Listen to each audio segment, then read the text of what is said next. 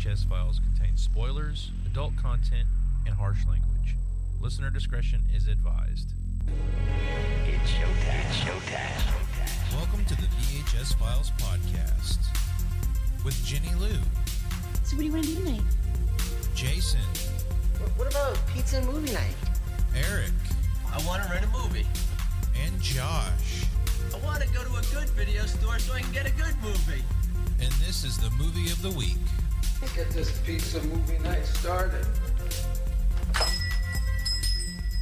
Merry Christmas! Merry Christmas! Merry Christmas.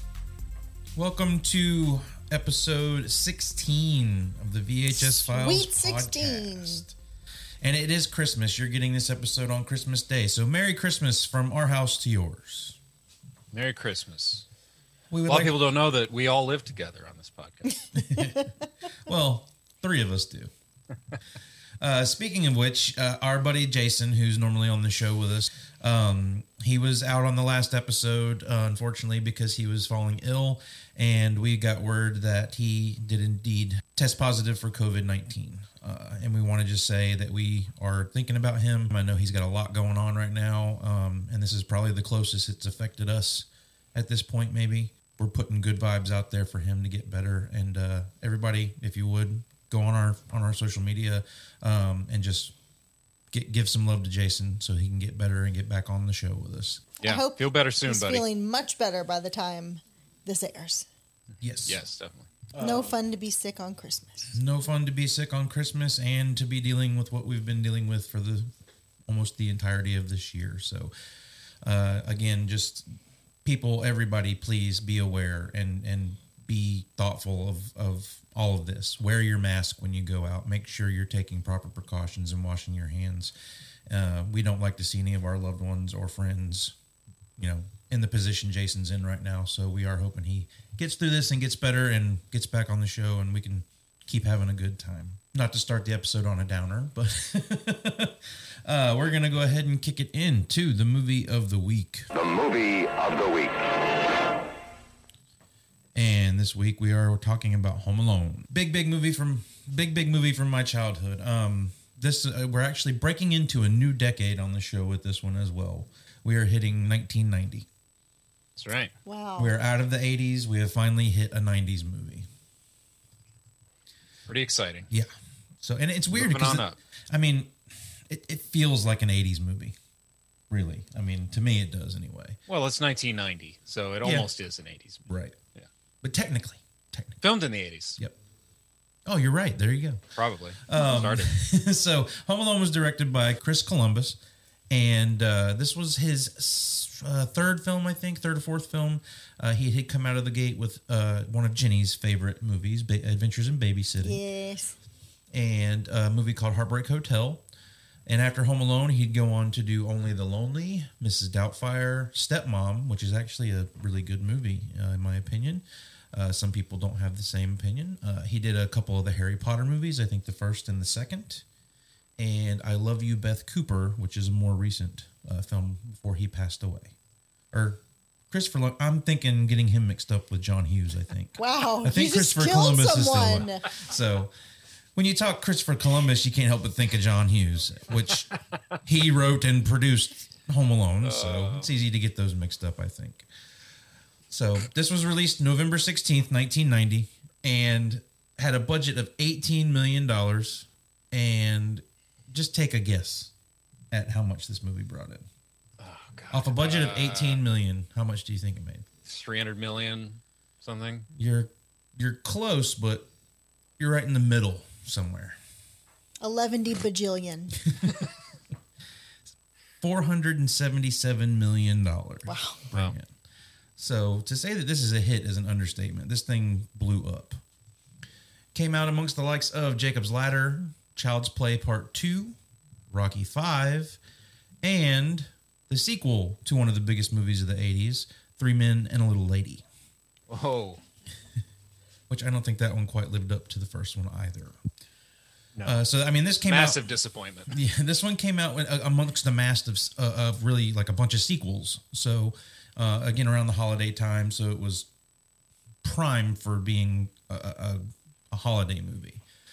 Yeah, they knew what they were doing. So now that we've broken into the 90s, Eric, take us back in time and tell us what was cool in 1990. We're sending you back in time. Whoa, this is heavy. Well, Josh, the Space Shuttle Discovery places the revolutionary Hubble Space Telescope in orbit. It's really interesting stuff. Do you guys know how to use a telescope? No. No. You should really look into it. Boom. Okay. Also, Denzel Washington wins Best Supporting Actor for Glory. The first documented crash between two cars fitted with airbags occurred, and both drivers walked away with minor injuries. So that was cool. You guys ever been in a car accident where your airbag went off? No. No. Oh, I have. It's No, intense. the only car accident I've been in, well, I've been in two. First one was a car that I don't think was outfitted with airbags. It was too old. And then the other, I rear-ended somebody, and then somebody rear-ended me, but no airbags deployed. All right. And then McDonald's used to cook their fries in beef fat tallow until 1990 when they switched to vegetable oil. So it's kind of interesting. Good for And finally, the biggest show on television in 1990. What is it? Hit it, Josh. Oh,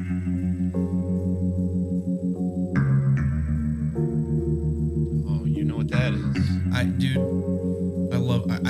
Put you in the mood right there. I listen to this score all the time. I love this and then the real jazzy stuff in the show. Yep. But yeah, this is one of my favorite TV show themes.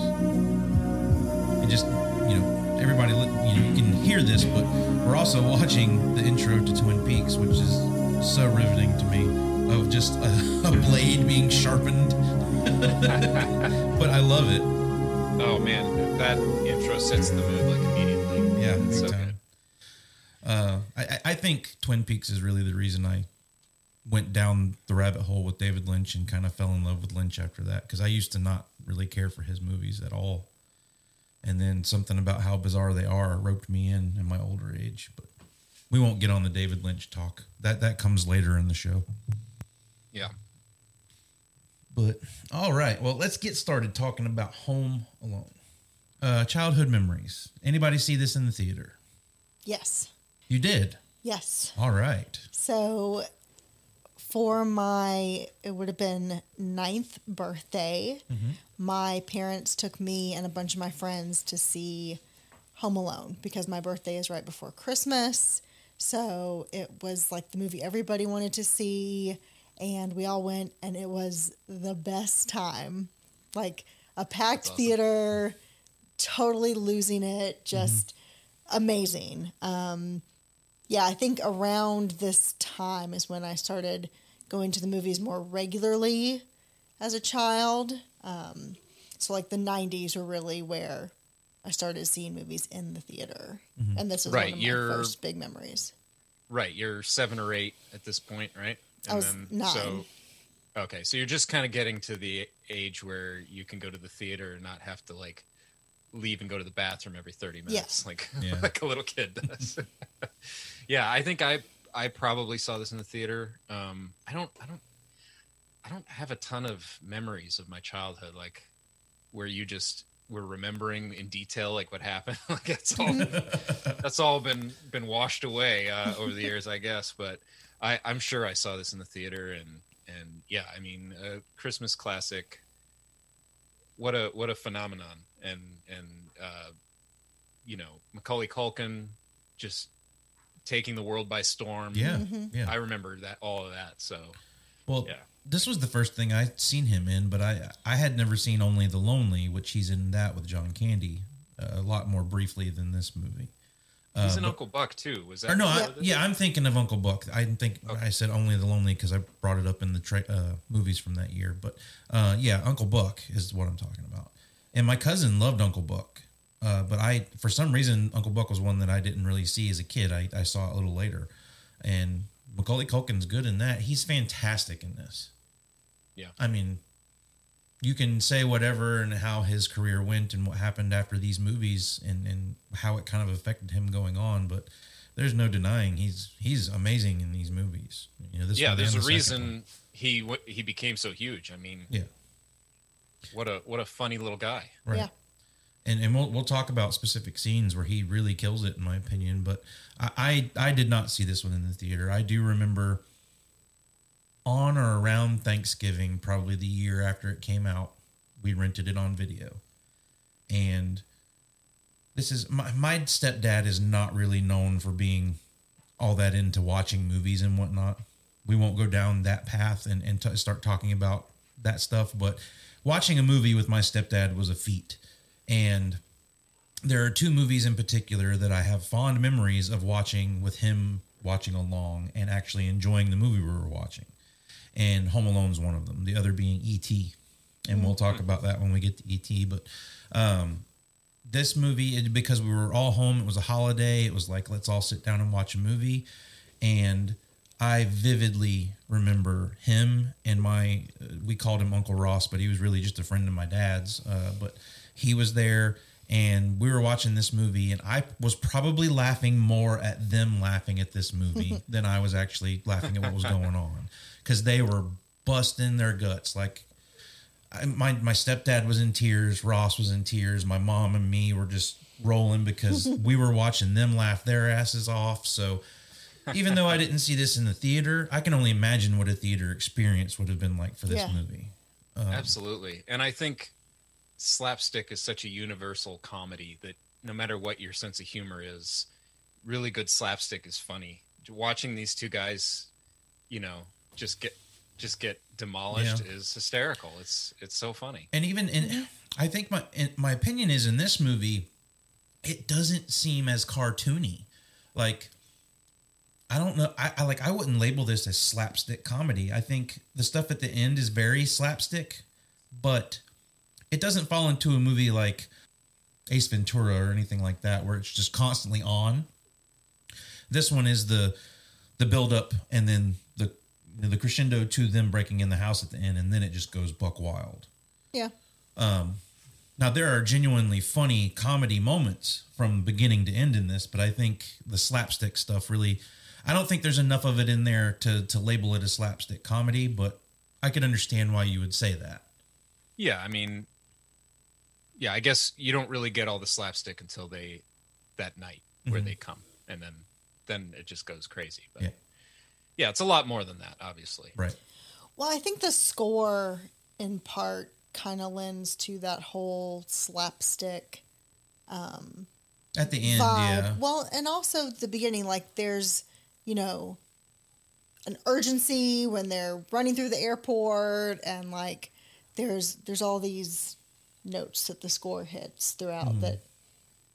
It's but interesting. I do agree because, with you. Yeah. Talking about setting the mood, I love the score in the beginning of the film where it's like that little it starts little with a Christmas thing and then turns into nice. Yeah, like it starts as a Christmas song and then kind of fades into the score that we'll have through the movie. Yeah, I really like that too. And that kind of lends to what we've been talking about the Christmas movies all season, is like, if your movie starts with a Christmas song, there you go. I mean, it's now this one is absolutely Christmas through and through. I mean, just watching it, you know, it's hitting all those notes. So like, this movie was meant to be a Christmas classic. And right. I mean, Kevin is learning to appreciate the people around him, his family, stuff like that. I mean, that's like a total Christmas movie theme right there. Yeah. Is, seeing the world and appreciating it and, not being selfish, that kind of stuff. But kicking this movie off, I've always found it kind of weird that all this stuff's going on in this house, yet no one seems to recognize or be concerned that there is a police officer standing in their entryway. Yeah, no one cares. No one is even put a thought towards stopping and talking to this guy. Which is, I mean, kind of starts the unrealisticness of this movie a little bit, where you really just have to suspend disbelief and just take it for what it is. Because there's no way anybody would just leave a cop standing at your front door. This is a really nice neighborhood. Yeah, and like somebody these had to people, have let him in. Well, that, or maybe not. He's not a real cop, but you know, they don't see the cops as a threat of any kind. They're in a super nice upscale neighborhood. You know, the cop probably, you know, oh hey, you know, I got your newspaper by accident, or you know, I saw your, you know, like just a nothing. You know, no one cares. Right. Plus, a lot of people walking by him are visiting, so it's not even their house. Yeah. But right. Yeah, I mean, it's setting the tone that this house is chaos, and Yeah. it's really hard to keep track of what's going on, basically, and no one's really paying attention. And we're introduced to Kevin here in Catherine O'Hara, who plays his mom in this, and then you get John Hurd, his dad, two fantastic actors who we will see multiple times throughout all of the movies we're going to be talking about on this show. And I found out, like, you don't really pay a whole lot of attention to what Catherine O'Hara is talking about while she's on the phone, because this is just your introduction into the movie. I found a lot of things are said, or a lot of things are laid out for you that you might have questions for in that phone call she has. You've always grasped that they're, you know, going to France to see his brother or whatever it is. But one thing I always found kind of weird about this movie was the doggy door that plays a part in this movie. And there's no dog in the house. But if you listen to that phone call she's having at the beginning, she says, we boarded the dog. So the dog's already gone to the kennel and it's not in the house during this time. Damn, I did not even notice that. Yeah. That's a good point. I wonder what kind of dog they have. And that's what's funny is, like, we get a sequel to this in the same family, same house, but still the dog is gone again. It's like they cleverly figured a way to keep the dog out of the situation. Yeah. But what you really kind of notice from the get-go of this movie is Kevin is definitely the youngest and an afterthought, because everybody here is fucking mean to him. But he's a brat. Yeah, he's kind of a brat, and he wants everyone to do everything for him, and he doesn't appreciate,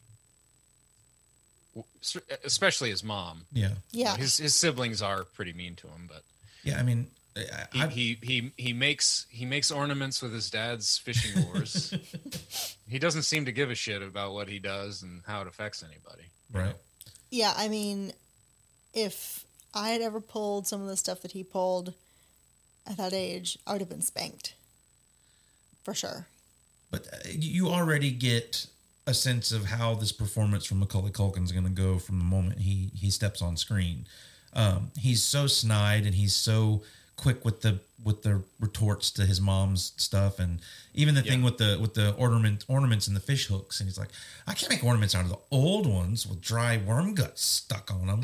His delivery of a lot of this stuff seems very natural for a child, and I mean, he plays it off with a lot of suave for a kid, in my opinion. Like, he's very witted. For a kid that age, he speaks like more like an adult, you know, which is funny. And that might be because he's around older people all the time. You know, he's the youngest of all these kids, and we see how they treat him.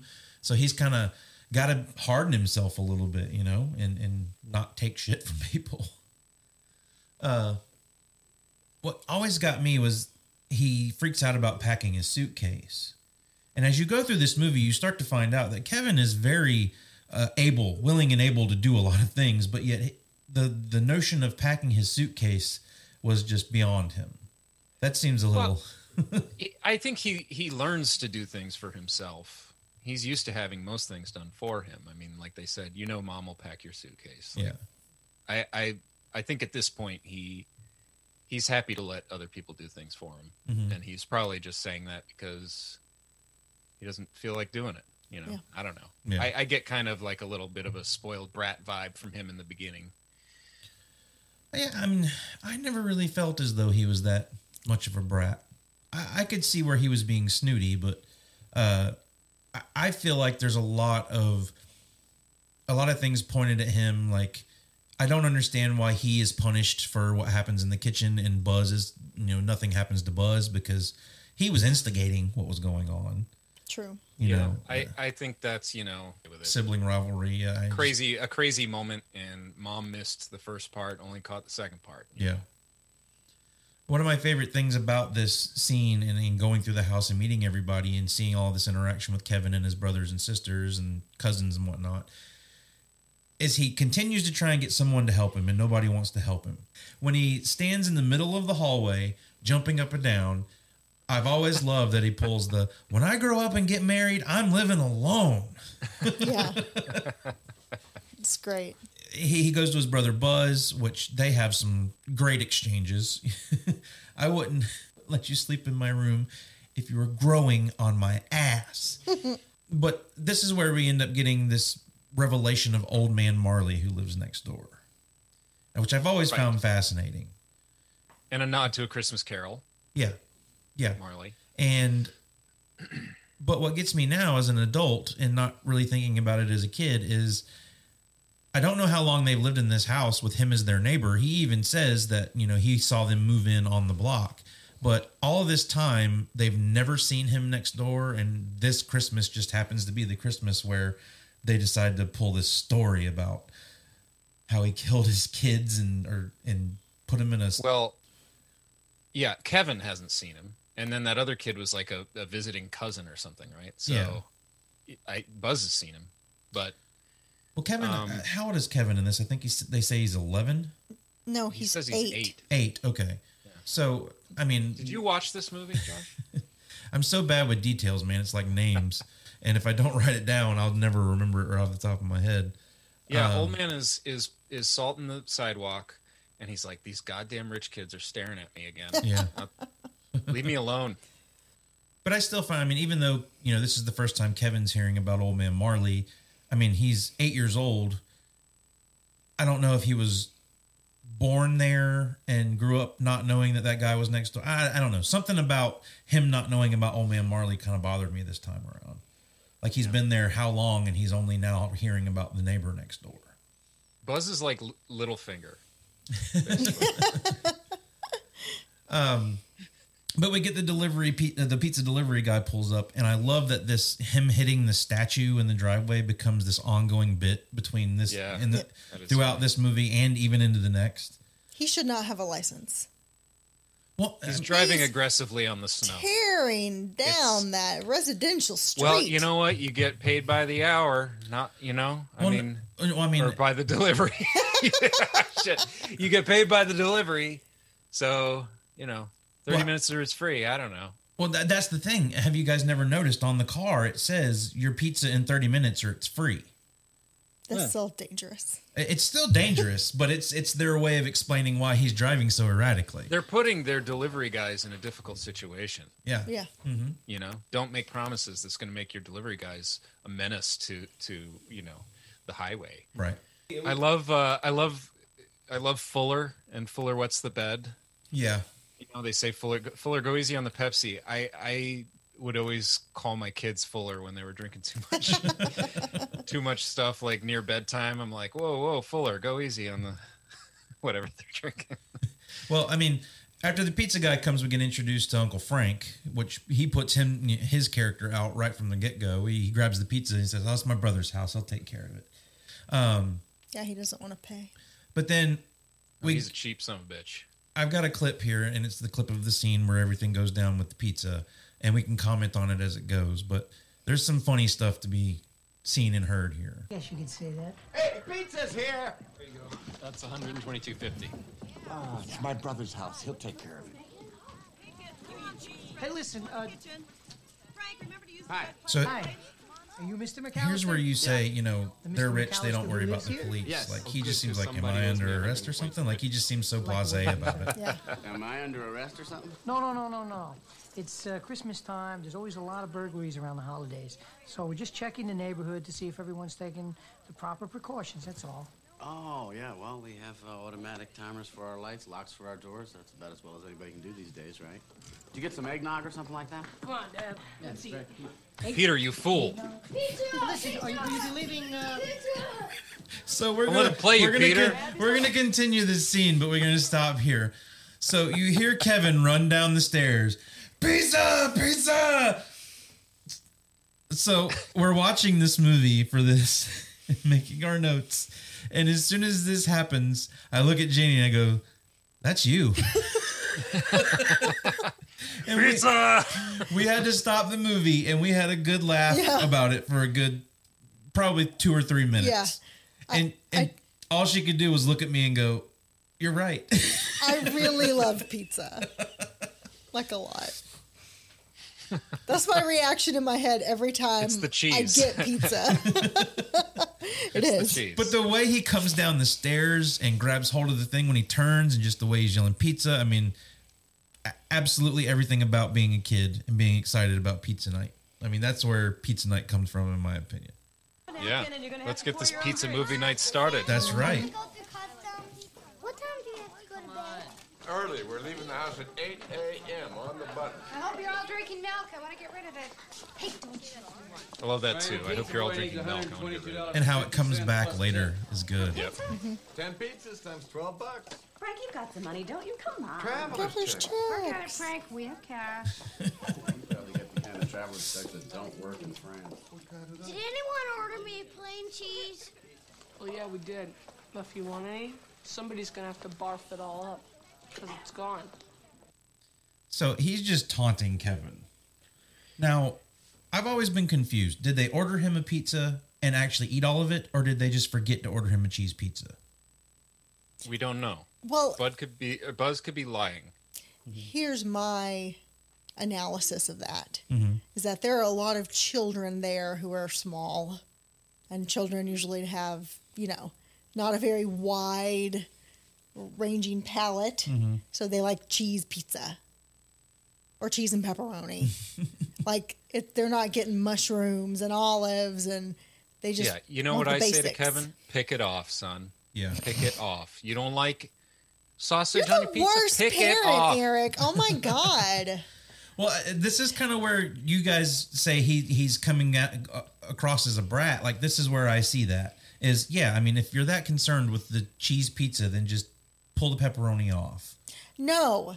If they know that Kevin doesn't like toppings on his pizza, they should put that in consideration when they order. This is a chaotic time. This is They're more concerned wait, with packing.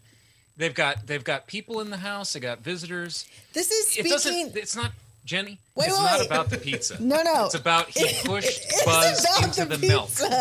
He pushed Buzz and spilled the milk. It's not about the pizza. It is about the pizza because, as usually the pickiest person in the room, I would be really pissed off if nobody ordered me the kind of pizza I liked. But he's a small boy. He doesn't have the authority to be. He's not paying for the pizza. You know Even what I mean? as a small child, we've already said he seems a little spoiled. They had to have gotten him a cheese pizza. Well, maybe they did. Maybe Buzz ate the whole damn thing. Maybe he just 'cause did. He wanted Maybe to mess he did. with Kevin. Who knows? Who knows? But I always thought that this was one of the things that stood out to me is after Kevin lashes out, tackles Buzz, makes chaos within dinner and everything. Frank's response to what happens. Look what you did, you little jerk. I've always thought that was really out of line. Yeah. Oh, dude, if somebody called my kid a little jerk, I don't care if you're family or not. I'd be pissed. Yeah. You don't say that. But, Peter is more or less worthless in this film. I don't know what he does for a living to make all this money and stuff, but he doesn't really do much of anything. Yeah. Like, hey, Peter, is that his brother? Yeah. Or his brother-in-law. It's his brother? It's his brother. Your brother just called your son a little jerk. What are you going to do about it, Peter? Nothing? Yeah. Damn, Peter. Yeah, he just jumps on the bandwagon with everybody else. I love when... Kevin, you're such a disease. Yeah, it's terrible. I love when Frank gets up and smashes Fuller with the chair into the wall. Mm-hmm. That chair what a weird little thing. is rubber. It's so rubber, yeah. Rubber wood chair. Yeah.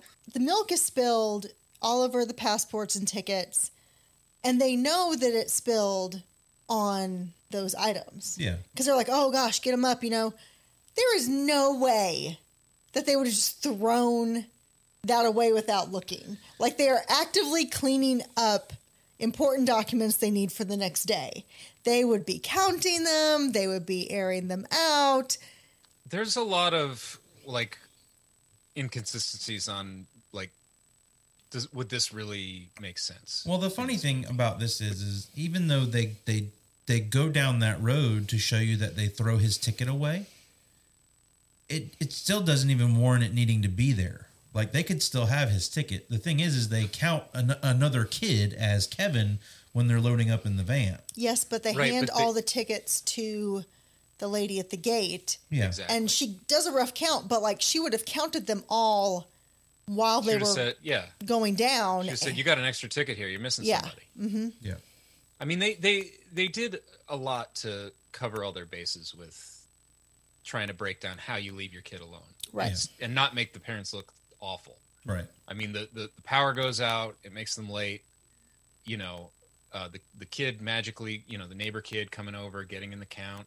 You know, all that stuff. Like, things line up pretty perfectly where you're like, okay, these parents, you could see how they do that. They don't seem like terrible parents per se. You know what I mean? Yeah. Right. I do love when they wake up late. Yeah. Yeah, it's so funny. I think it's much better in this film than it is the second one. I don't want to keep. We're going to compare to the second one a lot because it's very like this one in a lot of ways. But Jenny made the comment that they're in Chicago in the middle of winter, and if the power goes out, it doesn't matter if it's 4 a.m. or whatever. Like, you're going to wake up because it's cold as hell in that house. That's a very good point. Mm-hmm.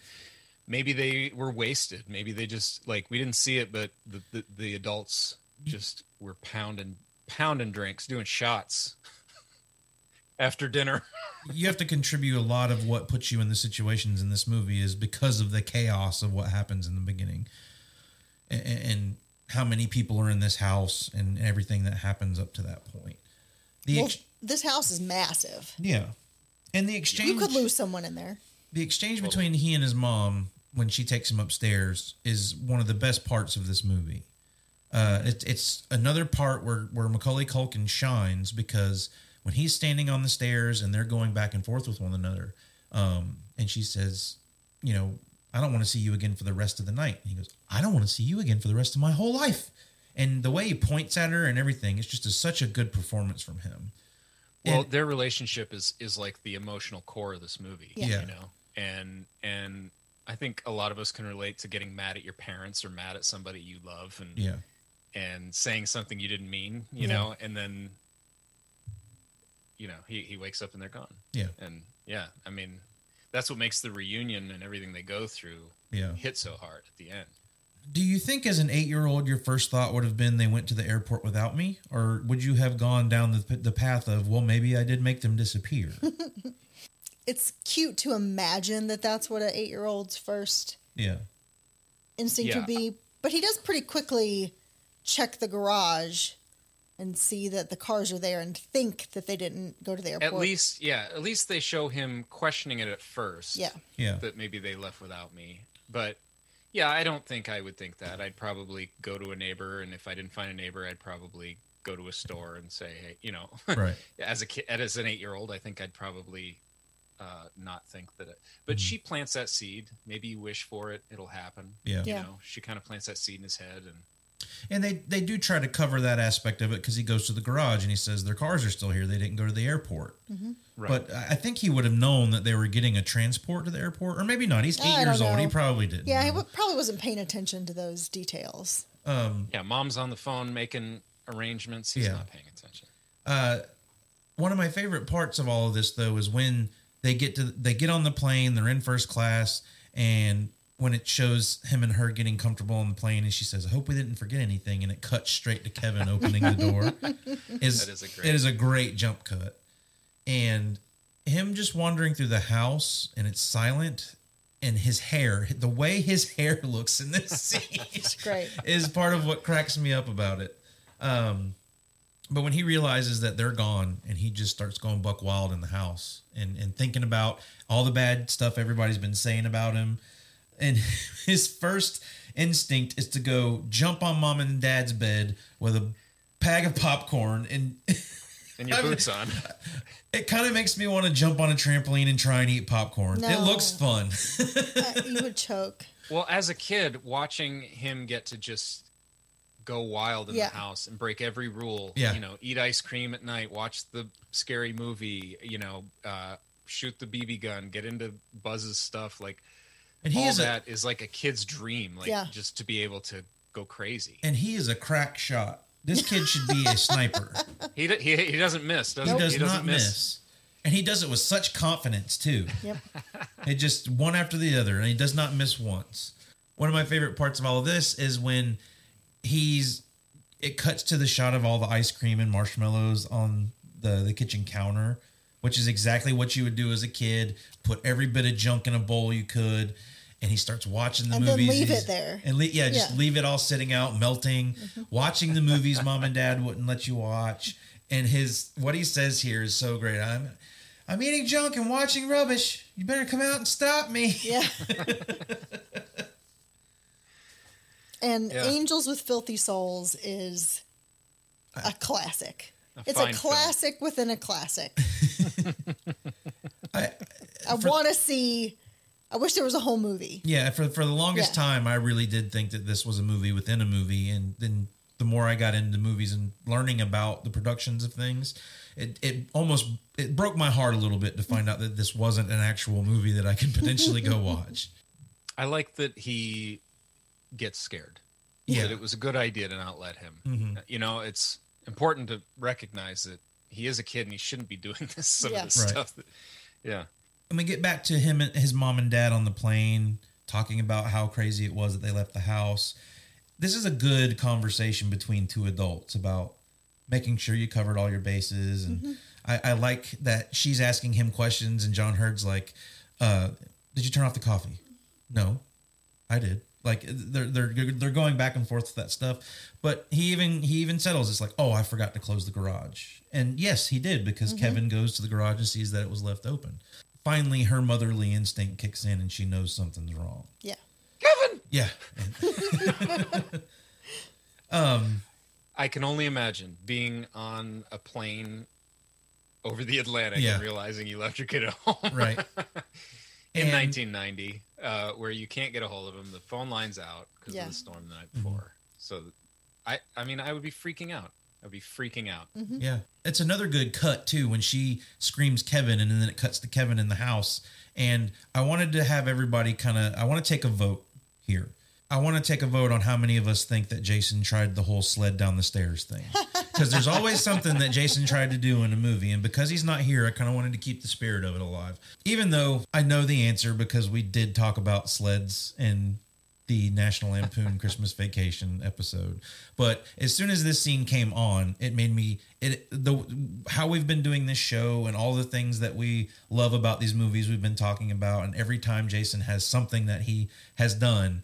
As soon as this scene came on, I was like, that would be the scene. That would be what Jason did in this movie if he did anything. I could be wrong. That or the zip line. Yeah. I was going to say zip the line. The homemade zip line might be. Just because of the climate that I know that Jason has grown up in. I mean, maybe like a cardboard box down the stairs. Yeah. With no My planned... kids did that at our house. Yeah, definitely. My kids would slide down the stairs just on their body, just like straight planked and just slide down. We know he didn't do that because of the climate he grew up in. So I kind of want to keep a theme throughout this one because knowing Jason the way I do, I'm willing to bet he tried to do something that happens in this movie. Yeah. We'll get to what all the other things are once we get to the climax of the movie, but I kind of want to reference that as we're going through. Do you think Jason tried this or do you think he tried that? So we cut back to Joe Pesci with his buddy Marv in this van, scoping out the neighborhood. For some reason, I didn't think Joe Pesci in the cop outfit at the beginning was the same character. And a lot of people forget that about this movie. Yeah. And it's very smart the way they play that. I kind of wonder where he got a real police uniform because it looks exactly like the uniform that the cop has when he comes to check on Kevin. Well, my guess is that he murdered a police officer and stole his clothing. Well, I mean, they're willing to do some heinous shit to a child, so that wouldn't cross, that wouldn't be out of the equation, if you ask me. He bit his fingers off. Right. And he's going to shoot him in the second one. As dumb as they are, being the wet bandits, at least Joe Pesci's character, Harry, is smart about it and has thought out what his he's got a plan is. Harry isn't really that stupid. Watching it this time, with a critical eye, and I mean, he's pretty. He does some dumb things, but like he's really done his homework on casing out these houses. Yeah. He knows exactly when all their lights are going to go on. Down to all the that stuff. second. Yeah, Yeah, I mean, like- and he sees through a lot of Kevin's lies as well. Mm-hmm.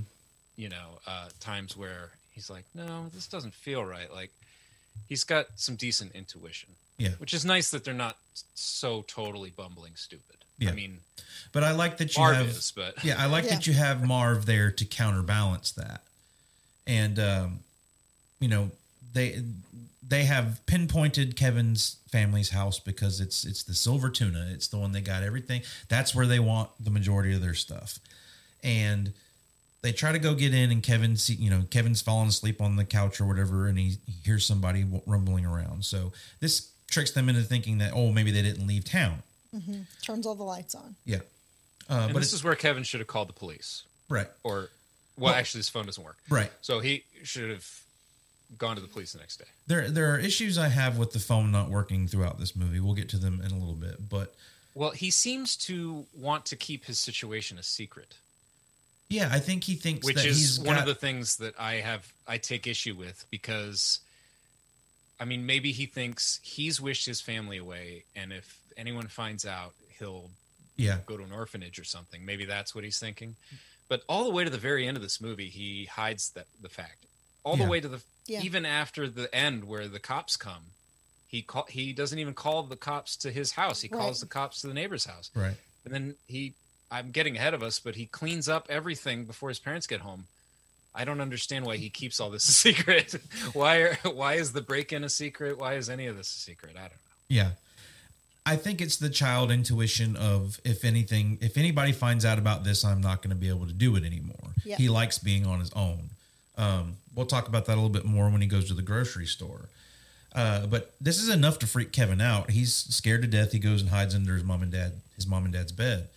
It would be scary. Yeah. And we cut back to the family finally getting to France, which that was a pretty quick flight, if you ask me. I've never flown to France, but I would imagine it would take a little longer than that. It's like 14 hours or something. I don't know. Well, I guess if you think he hasn't been there a full day by himself. It's still the same day. Yeah. But I like when they get to the airport and she just snatches the phone away from the lady at the payphones, and she's talking French. She doesn't care. She's just like, oh, and then the guy on the phone is talking French. Oh, she'll have to call you back. Yeah. It's a good little performance from Catherine O'Hare here. She's so great in this, and she really, I mean, she has to sell that she's a good mom, that she really cares about the situation. Yeah. Yeah. Because if you didn't have the right performance for the mom is crucial here, I think. Yeah. You know, if somebody didn't play it quite right, you could feel, you could turn on the mom. Right. You know what I'm saying? Mm-hmm. But she remains, very likable through this whole thing, and really. Mm-hmm. So I don't miss Kevin when they're with the mom. I like that. Yeah, I don't care for the rest of the family so much. Right. Like when they cut to the family in France, that whole exchange there is where the movie kind of dies down a little bit. But I want to play this next scene because it is a scene that makes me laugh hysterically every single time I see it, and it's good audio. So let's play this. Is it from this movie? Yeah. Oh. This is ridiculous. Only a wimp would be hiding under a bed. And I can't be a wimp. I'm the man of the house.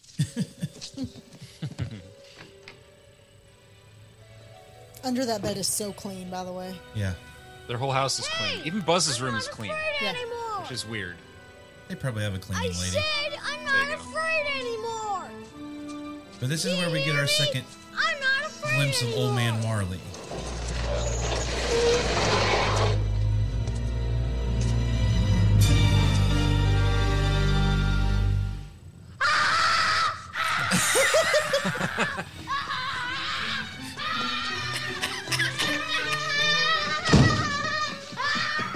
I love when he runs up the stairs and then screams into the camera. Yeah. When he runs up the stairs. The screaming in this movie is so good. His scream is so genuine right there, and it makes me laugh so hard. every He single has time. lots of great screams, and for all his great screams, they're not the greatest scream in this movie. Nope. But that one is like, I love how the movie builds up to where we get to. And that's kind of where we come back to the slapstick aspect of this. Is if it would have been this way throughout the whole thing, I don't think this movie would be as well regarded as it is. If we were just going balls to the wall like we are at the end of this movie, the whole movie, it wouldn't have been as genuine, in my opinion. And it's not that long. I kind of remembered it being longer. Yeah. But watching it this time, like the final break-in scene where he's defending the house is not super long. No, it actually goes by quite quickly. Yeah. Yeah, like he only hits him with a handful of stuff. I was kind of, I don't know. I just, in my memory, it's longer, but it's really not that long. Right. And we finally get someone to get through to the police, and these police are horrible. Yeah. Just like every movie we watch. Every movie we watch from the 80s is like, the cops are worthless. They're just wrapping presents and eating donuts and drinking coffee on Christmas Eve, and like nothing. The switching to the family crisis guy. Yeah. The family crisis is kind of upsettingly accurate. Yeah. That, like, you know, a nuanced situation is difficult. You either get, you know, A or B, you Right. know, and the guy's thinking, oh, well, if you don't have all these insane scenarios, poisoning, all these things, then, you know, we can't really help you, you know? I like when they switch to him and he's eating the donut and a piece of it falls on the receiver of the phone, and it continues to sit there throughout the scene. Like he never like takes it off or even acknowledges it. And eventually it just falls off of the phone. It adds a bit of comedy that I don't think was, I can almost guarantee you was not written into the script anywhere. It's just something that happened on camera and they decided to keep it. But it makes that scene so much funnier. Moment, yeah. And that's Larry Hankin, the guy we've talked about before. Yeah, we saw him in Planes, Trains, and Automobiles. But it would help if the cops identified themselves when they went to check they on don't Kevin. say police. Exactly. They just bang on the door and walk away. And obviously, if there's a kid in there who's 8 years old, and even the cops, maybe he won't answer the door. Like maybe you need to go look in, or maybe. Even the cops' sarcastic response: "Tell them to count their kids again." You know, it's like, you think I'd be going through all of this if I wasn't sure my kid is at home alone? I assure you, we've counted the kids. Yeah, thoroughly. Well, she also doesn't say that her son is 8 years old. Right. When she's talking to the cop, she just says, "My son." Yeah, that's true. It's a, you know, we can't get into the muck and mire of a long conversation, you know, at the police station. It's we got 30 seconds for this scene, so let's just set it up here. We called the cops, didn't work. Move on. So we get to the next day, and he's waking up, and this scene with him talking to himself in the mirror is another genius spot with Macaulay Culkin. I like what he's talking to himself about, and how he tried this different kind of body wash or something, and he put it in his belly button. Yeah, he cleaned his belly button, which I never tried before, but sort of enjoyed. So he's never cleaned his belly button willingly. Probably not. Yeah, just gross. Yeah, I mean, you know, he's 8. He's probably only been showering by himself for a couple years. Yeah, a few years. Maybe before that it was a bubble bath. And we get the famous, you know, iconic scene of him putting the Brute on his face and screaming into the mirror. Yeah, the aftershave. Always confused me as a kid. I didn't get it. And even as an adult, like when I put aftershave on, it doesn't burn. I'm not sure why that was such a iconic scene in this movie. It really only burns if you shave first. But he didn't shave, so I mean, I don't know. I guess maybe it would burn. Maybe it burned more in 1990. Yeah, maybe it was stronger back then. But I love all the antics of him on his own. He's obviously resourceful because he knows Buzz has money tucked away. He climbs the shelves and destroys Buzz's room to get to it. I love that scene where the shelves break and he falls through all the shelves. Yes. How they all in the same spot, straight down. And even how the shelves fall on Kevin and then there's one covering his head, like the side of his head. And then when he pulls his head out and he goes, "Whoa." Well, he does that after the sled too. Yeah. It's kind of little thing he does. Which plays a little bit into the slapstick side of this. during his conversation to himself, he figured out that he needed a new toothbrush. He couldn't find his toothbrush, probably because it's in his bag Suitcase. that somebody packed and took to France. And yeah, he's trying to be an adult here. He's the man of the house. So he's trying to act like a man with the aftershave. He wants to go shopping like an adult does. Yeah, do laundry. I could never fathom why he was interested in wanting to know why, if the toothbrush was approved by the American Dental Association. It's probably something he saw on TV. Yeah. Or his mom said it one time or something. And, we get another exchange with old man Marley here, which kind of plays into the creepiness a little bit when he slams his hand down and you see the cut, his hands wrapped up in a bandage. When you first walk... I remember being a kid and being afraid of him. Mm-hmm. I loved the reveal that he was a nice old man as a kid. Like that, yeah. I was I was sucked into the fact that he was a scary neighbor, and then when I was like, I remember being relieved as a viewer, like as a kid, being like, "Oh, he's a nice old man. He's a grandpa." It just goes to show you how they really thought through a kid's frame of mind in this movie, because I remember when I was little, at my Nana's house, me and my cousin would go take walks around the block, and we would pretend that we were in the Wizard of Oz. And we had picnic baskets and everything, and a little dog, stuffed dog, that we would take. So that was Toto. And there was one house around the block that we said was the Wicked Witch's house. I don't know why. We never saw anybody who lived there, but that was the Wicked Witch's house. Oh, it's like Neibolt Street house. Yeah, and I thought that until I finally got some common sense. Yeah. A couple of years later or whatever. But yeah. I remember that too. I remember being a kid and playing in the neighborhood, and there was just like a creepy looking house. Or I remember my cousin's neighborhood. There was a house, and the old lady would always be on the porch, but you couldn't tell through the screen, if she was out there or not. But if you walked by, and if there were no sidewalks in this neighborhood, so you'd walk on the edge of the road, and she literally, unironically would say, "Get off my lawn."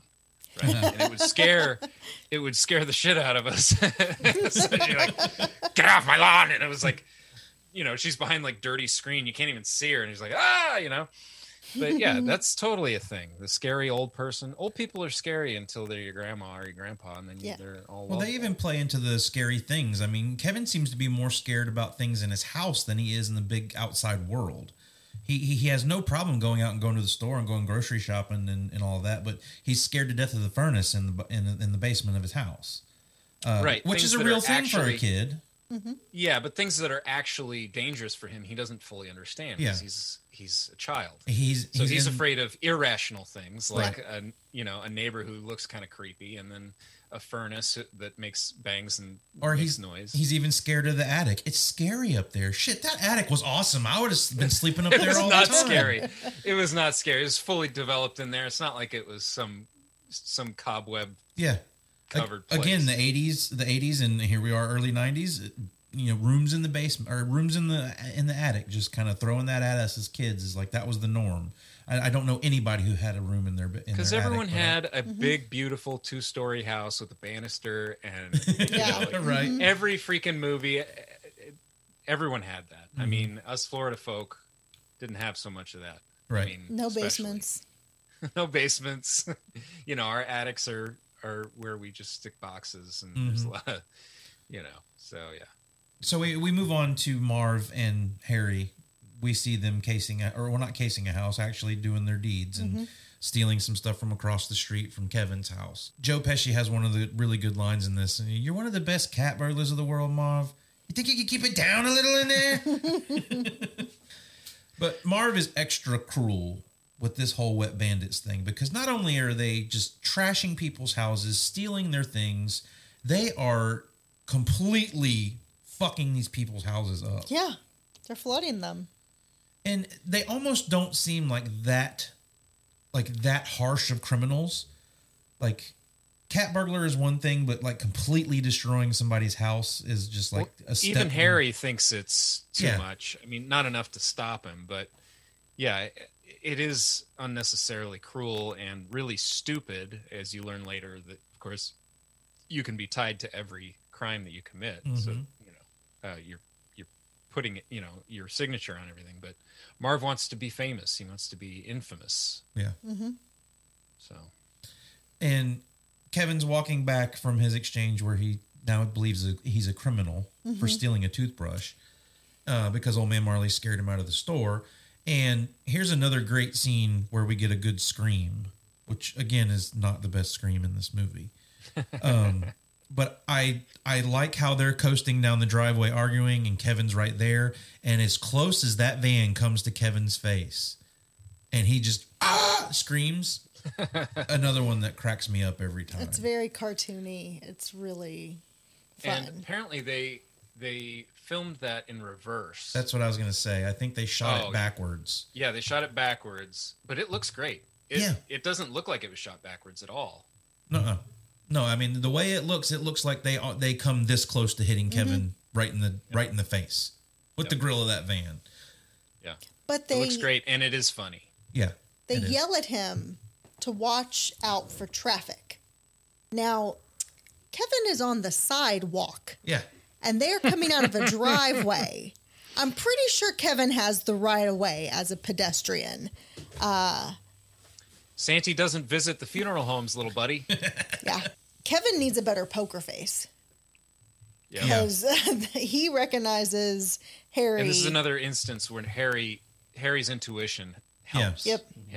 Where he goes, something's not right. That kid looked at me funny. Like Marv would have never noticed that. And Kevin's one of the only ones who notices a detail about the cop in the beginning, that he has a gold tooth. Mm-hmm. And that's he makes it from there. This is the guy that was in my house. It's really smart how he runs across the church and hides in the manger scene. Mm-hmm. I always thought that was so cool. Yeah, as I love a kid. that part. Because it's like, I don't know if I ever would have thought to like just drape something over myself and blend into the surroundings. Yeah. But that just, again, it shows how resourceful Kevin is about things. For an 8-year-old, like, again, the whole aspect of him being afraid to pack his suitcase is going to come back again and again for me, because he does things that I probably never would have did as an 8-year-old. Yeah. Yeah, he's pretty clever little guy. Yeah. But, he's put in a scenario where he has to, where he's up to this point, he really hasn't. Yeah, and so much so that he knows that these guys, he's already put together that they're the ones who are snooping around the house, and he's experienced them again in his neighborhood. Now, like, he goes home, when these guys come back, I'll be ready. And he sets up all this stuff to make it look like there's people in the house. Again, as a kid, I was like blown away that this kid had the intuition to come home and do what he did. Now, the likelihood of all this stuff working the way it works is impossible. It's quite an elaborate ruse. But I always loved that he had the Michael Jordan standee on the train, the other one, the mannequin on the turntable going around in circles. I'm not sure what all his dancing with the ropes was supposed to do, because I think it moves the two other mannequins who are at the they're window. like puppets. Yeah. But why does his family have so many mannequins? Well, we don't find out their profession or anything. Maybe his mom is a stylist or a fashion person or something. I think this is where we go to where they're at in France, and everybody is just sitting around the brother-in-law's house. Frank is showing that he's a jerk off because he's handing out hors d'oeuvres that aren't meant for right now. I do like the conversation between the sister and Buzz here, though, because the sister is genuinely worried, and Buzz is just like, the kid could use a few days in the real world, One thing that always stood out to me about this scene, though, is when Buzz is talking about, she says, "You're not at all worried about Kevin." He says, "No, for 3 reasons. A, I'm not that lucky. 2, we have smoke detectors. And D, we live on the most boring street in the United States of America." Again, watching a classic Christmas movie within a Christmas movie. Yep. A Wonderful Life. It's almost like at this point you have to have a classic Christmas movie in your Christmas movie for it to be a Christmas movie. Well, no, you have to have It's a Wonderful Life in your Christmas movie. I do wonder how many movies It's a Wonderful Life is in. Yeah. I thought to it's got to Google be it, in more movies than any other movie. So this is the infamous pizza delivery scene. And I have problems with this. Okay. First thing, If the phones don't work, how did he order a pizza? Oh. They're fixed now. If the phones are fixed now, why aren't the parents calling the phone multiple times? Maybe they are, and he's not answering it because he doesn't want to be found out. That is the most likely excuse. Maybe he ordered the pizza from the payphone after going to the store. Not online. By the church. He just ordered online, man. They don't have DoorDash in 1990. Right? That's one thing that bothers me about this scene. I like that he says bring it to the back door, all that good stuff, but he's gotten so good with what, this Angels with Filthy Souls movie. This kid's a Jedi with a remote control. Yeah. Because he's know jumping all over the place. I know all of us on this podcast have tried like queuing something up with a VCR and like trying to like hit something like that. No fucking way. Like, and that gets worse in the second movie. Absolutely, it does with the recorder. Now, because he just jumps to perfectly exactly where he needs to be. Right. He doesn't even have a visual aid of the video to look at. And there are two scenes. There are two scenes in this movie that they repeat. One is this one. They do this here, and then they do it again with Harry and Marv, or Marv. Mm-hmm. This was the one that I have more of a problem with because of such precise timing with the remote control. It's just so impossible that he could have gotten all that right. Yeah, he kind of just lets it play with Marv. Yeah, with Marv, he just kind of cues it, and Marv thinks there's someone in the house arguing. That works. Also, the lack of fireworks the first time through, because just hearing gunshots on a television isn't going to sell it. Right. We can't take away from the comedy of it. It makes for good comedy. It is funny. But don't you think that pizza delivery guy would have gone back to work and been like, dude, they were shooting at me. Oh my God. Yeah, like, I'm never going back there again. Yeah, why weren't police dispatched to this house because he heard gunshots? Yep. There's just a lot about it. I mean, of course it's played for the comedy, but watching it as an adult, a lot of it makes no good sense whatsoever now. I want to bring this up too, because the next day, I mean, he's got his whole cheese pizza just for himself, but we cut to the next day and we have another scene in the bathroom, and he's doing the classic scene with the boop, boop, boop, be-doo, be-doo, be-doo. That's a great scene. I love the soundtrack of this movie. The thing about this scene is they do the hands on the face with the aftershave again. Why did they have to do this twice in the movie? Like, what about it? Like, it would have worked fine in this scene with the way they cut it with the spider. Like, it's almost horror movie-ish. I think we would have been fine in the scene where he does it the first time if they would have cut it out of that one. It's the thing of the movie. And they're just milking it. I mean, that is the biggest thing that you walk out of this movie. It was the put my hands on my face and scream. Yeah. And I don't know why. Like, I don't know why that's more special than other things that happen in this movie. Because there's other stuff that happens in this movie that is way more iconic to me.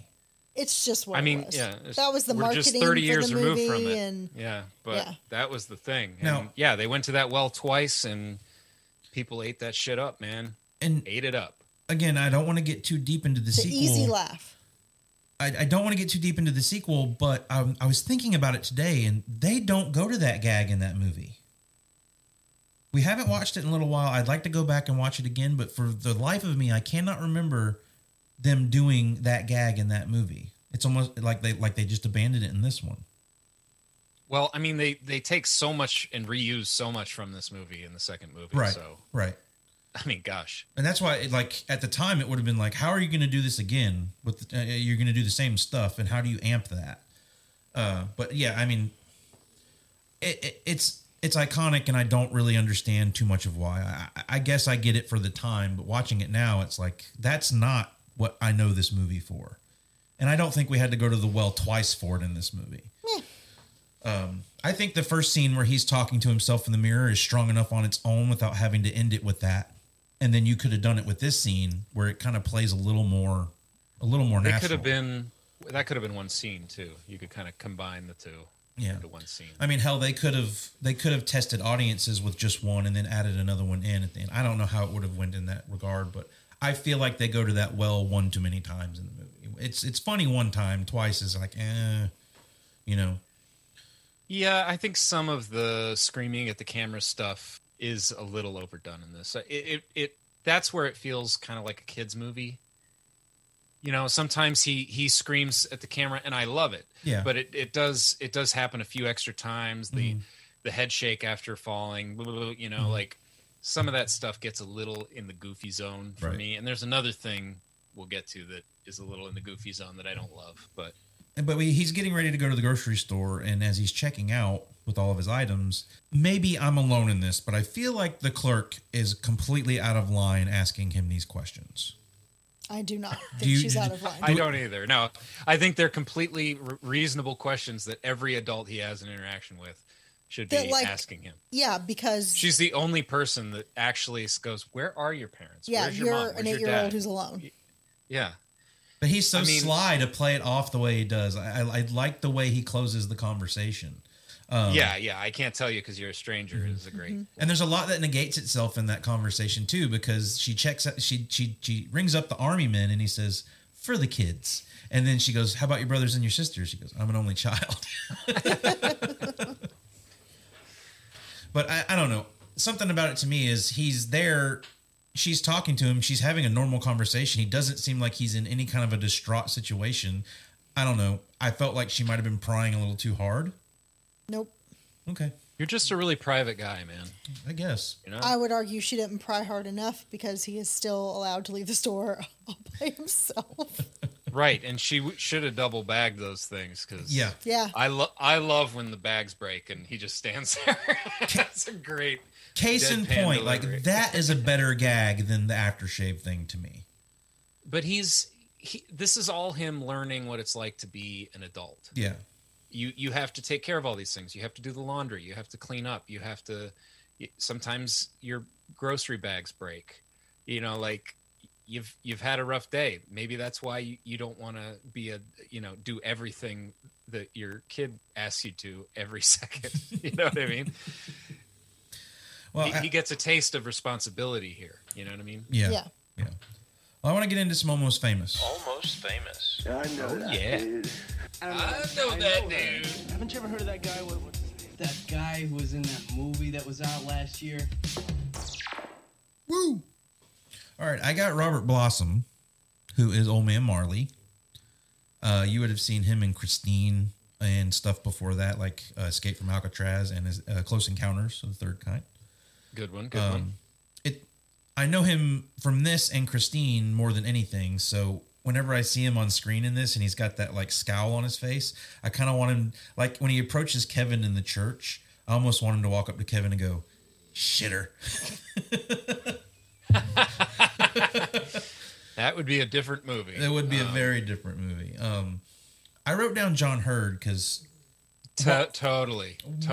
While you know him from all these movies, like I feel like you asked me, you show me that photo and tell me to name the actor. Yeah. No way. I would say I've seen a million movies with that guy in it. Yep. He's the guy. If I were gonna, if I knew him from something, it would have been this. And what do you think the other movie would be? I have to look at his IMDb. It's cheating, but there's definitely something I think. Yeah, he's been in a lot of stuff. Oh, Big. Yeah, Big. Yeah. What is so special about Baskin? Like that part of Big always sticks with me. I also want to call out Bill Irwin, the old man in the airport. Yeah, we've mentioned him on the show already one time. Planes, Trains, and Automobiles. Yep. All right. I want to point out the curly-haired girl in this group of children. She's not his sister. She's one of the other cousins or something. One of the cousins? Okay. Yeah, she's got the long, dark, curly hair. Mm-hmm. Okay, I've seen her in like a million things. She's always just some like side person who's in something. And so I remember her most. She was also on My So-Called Life. She fell in love with Ricky, who was gay. So like that was not going to work out. But she's one of those that I always saw. Yeah. Nice. I've got one more. Michael C. Morona, the redheaded kid from Pete and Pete. Yeah. I would go, I mean, if we're talking Almost Famous here, I'd go Robert Blossom or John Hurd. John Hurd was probably more of the, like, you'd put him above somebody else, I think. What's the guy that we said we should name this after? Because those two are very similar career wise. Well, there's we've joked around with like the Clint Howard Award. Clint Howard is your prime guy. We talked about was it Harry Dean Stanton in one episode? Yeah, John Hurd's my man on this one. Yeah, that dude's worked so much, and he just always stays a little under the radar. Yeah. But he's good. Unfortunately, not with us anymore. Yeah. Oh no. Shame. No. I also wrote down Larry Hankin, which we talked about from Planes, Trains, and Automobiles. The cop with the donut on the phone. Seen him in a few things. So. But we'll move along into finally she's the mom has gotten to another airport in Scranton. Or we've already missed. She's gone several places. Yeah. She bartered her way out of France with the old man that Eric brought up. Yeah, with $500, 2 first-class tickets, earrings, do you think a ring, they still took all pocket that translator, a fake Rolex. Yeah. do you think they still accepted all that on the trade? I've always wondered that myself. I feel like mother to a mother. Yeah. They're like, yeah, give me your wedding ring. Give me your wedding ring off your hand. That's low. I mean, I feel like those old folks were crafty. Plenty comfortable. That old lady wanted that shit so bad. I could also throw her into Almost Famous. I didn't look up her name, but she was in a few of the Police Academy movies, and I knew her from those. And she's pretty funny in the Police Academy movies. I'd love to talk about some of those on the show at some time. But she's gone from one place to, she bartered her way there to Scranton. Now she's in Scranton, and we get the lovable John Candy again. Oh, he's so sweeping good in to save the day. They missed an opportunity to make him the same character from Planes, Trains, and Automobiles here. I don't know. I love the polka aspect of it. It's very fun and funny. And the exchange between he and her, where he's a little pretentious in thinking that his polka band is more than what it is, and she has no idea who he is. But I love that she humors him, and then eventually she's like, "I'm sorry, did you say you could help me?" Yeah. Apparently, he improvised all of his lines for the most part. I'm finding that more and more common with John Candy, and a lot of comedians feel the need to improvise. I mean, I guess Columbus and John Hughes are known for that. I mean, of course, Hughes does that in the Breakfast Club quite a bit. Just lets him go and see what happens, which is interesting. I mean, his all of his stuff about the names of his songs, that he lists off. I mean, is he just firing these off? Like, what a genius.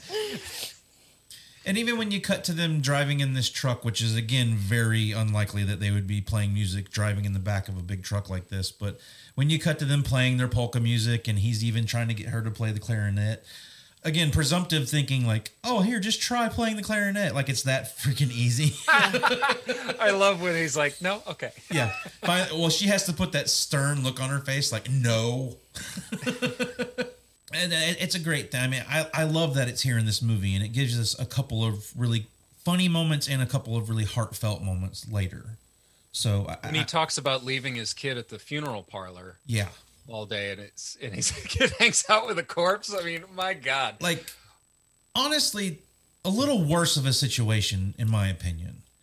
Yeah, definitely worse. So I think that might also put Catherine O'Hare's character in this position of, well, maybe things could be worse.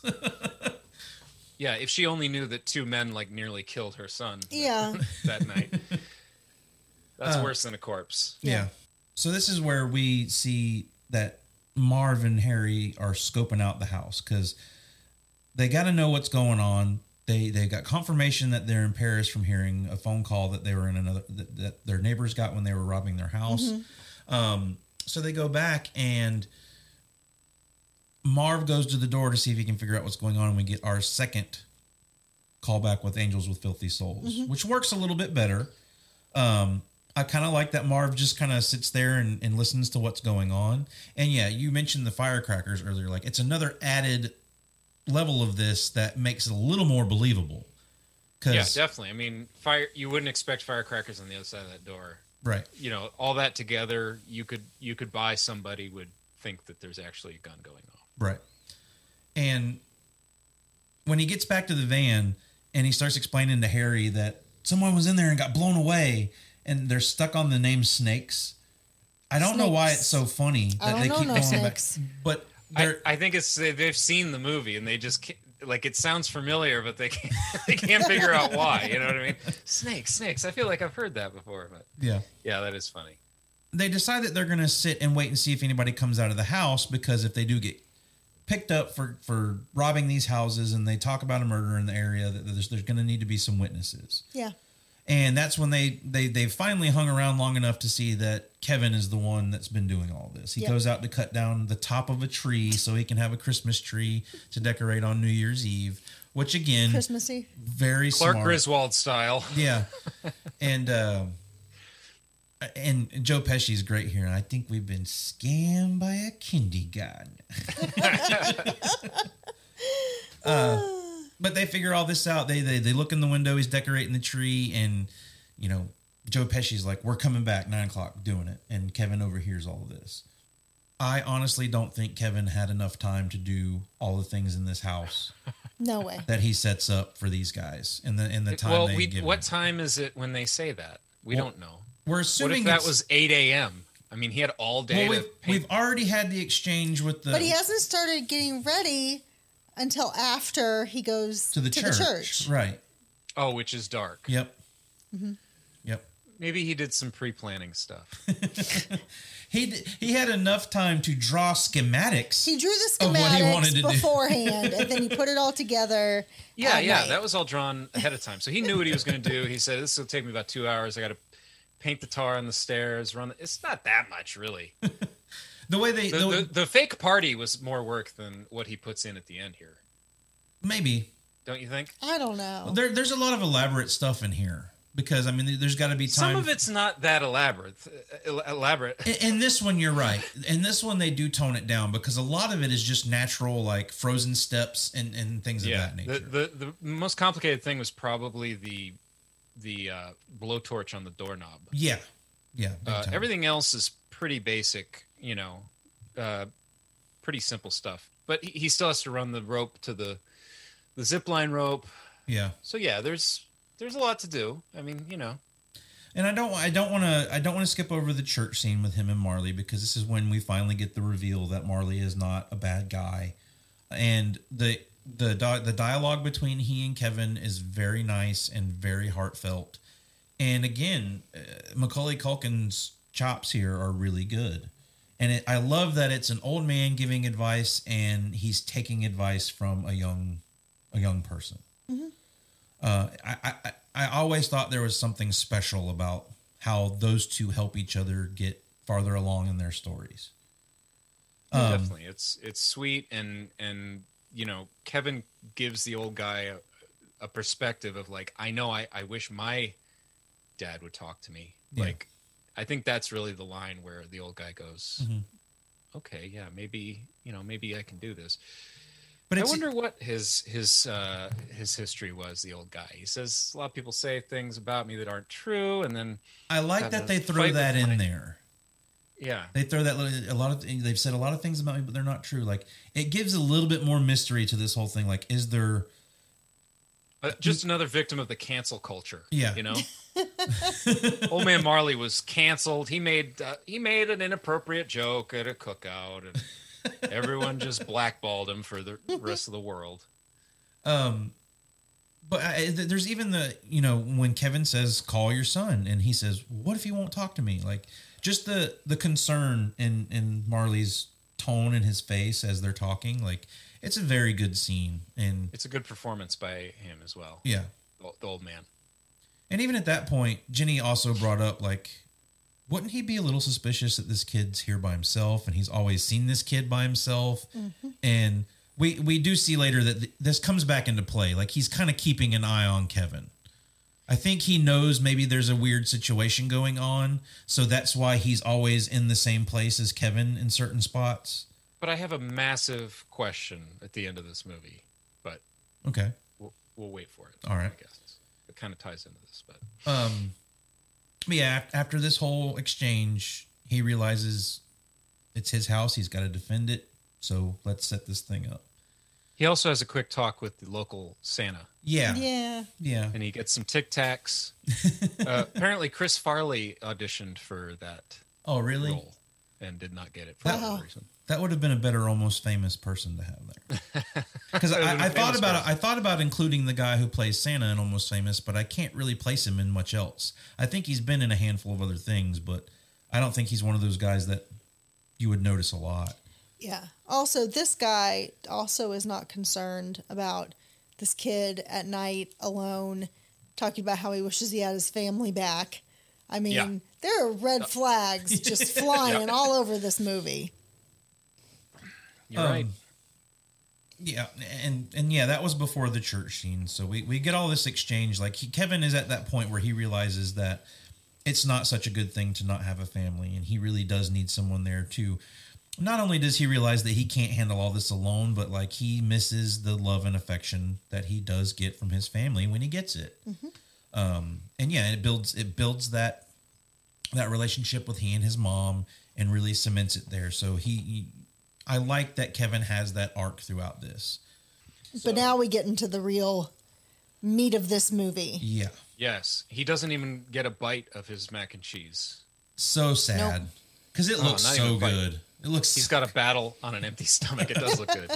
But yeah, he lays out his schematics. He starts going through the process of setting all this stuff up. Had any of you seen this charcoal lighter that he puts on the doorknob before this movie? No. Me neither. No. I always wondered what it was, and I don't really know if it would have the effect that it has in this movie if he did that. But again, like a lot of this is played because it's going to be played for laughs. But I always thought that was a weird thing. Like I didn't know what it was or why he had it. Yeah. It's very cartoony the way all these work. Mm-hmm. I mean, very Looney Tunes. Yeah. Well, I keep mentioning Looney Tunes in these movies that we're watching, but it's unmistakable. I mean, he tars and feathers them. That's the thing about this movie is these traps seem a little unlikely that he could A, do them in the time he does them, and B, that they would work properly. But there's like most of the stuff he does in this is cemented in a little bit more of a reality than we get in the second movie. Yeah. A lot of these are very basic. Yeah. There's a couple with some rope lines that would need to work with pulleys properly, but most things are very simple, including our first one where he shoots him in the nuts with an air rifle, which is so goddamn funny. When it goes through the dog door and he's just lining it up and then kabam. Oh my God, I can't even imagine. What? What happened? Get that little. I love the production aspect of this movie, knowing that Joe Pesci is very foul-mouthed and it was known for all these gangster movies and foul-mouthed roles that he had done, and that's who he is as an actor as well. And it was hard for him to get through this movie. I think it's so smart that they played it the way they played it, where he just does all this under his breath stuff. But it's where he's Yosemite Sam. Yeah. Well, that's exactly what I was going to say. And talking about Looney Tunes, I mean, he is literally doing a Yosemite Sam impression. Right. Now, correct me if I'm wrong, but a BB gun to the face would draw blood. Like, it depends on what this isn't an air rifle, right? Even though it kind of has an air puff, I think it's a spring-loaded BB gun. Yeah. Because he only clicks it once to shoot it, right? Yeah. I can't remember, but a spring-loaded, maybe not. You could shoot somebody with a BB, and it might break the skin, but I don't know. Yeah. It'll hurt like a son of a bitch, though. Right. Particularly right, point blank in the face. And the fact that they give you enough, that they give Marv enough time to react to it, like it hits him and he pauses for a second before he reacts to it, makes it that much more funny. The cells by the burglars, the cells by Joe Pesci and Daniel Stern are hysterical. They're great. Great. That's some of the funniest stuff in this movie is them going full Three Stooges and just getting And I like that when you first get in, like a lot of what's happening to them is happening in tandem. Like they're experiencing the same thing just on different ends of the house.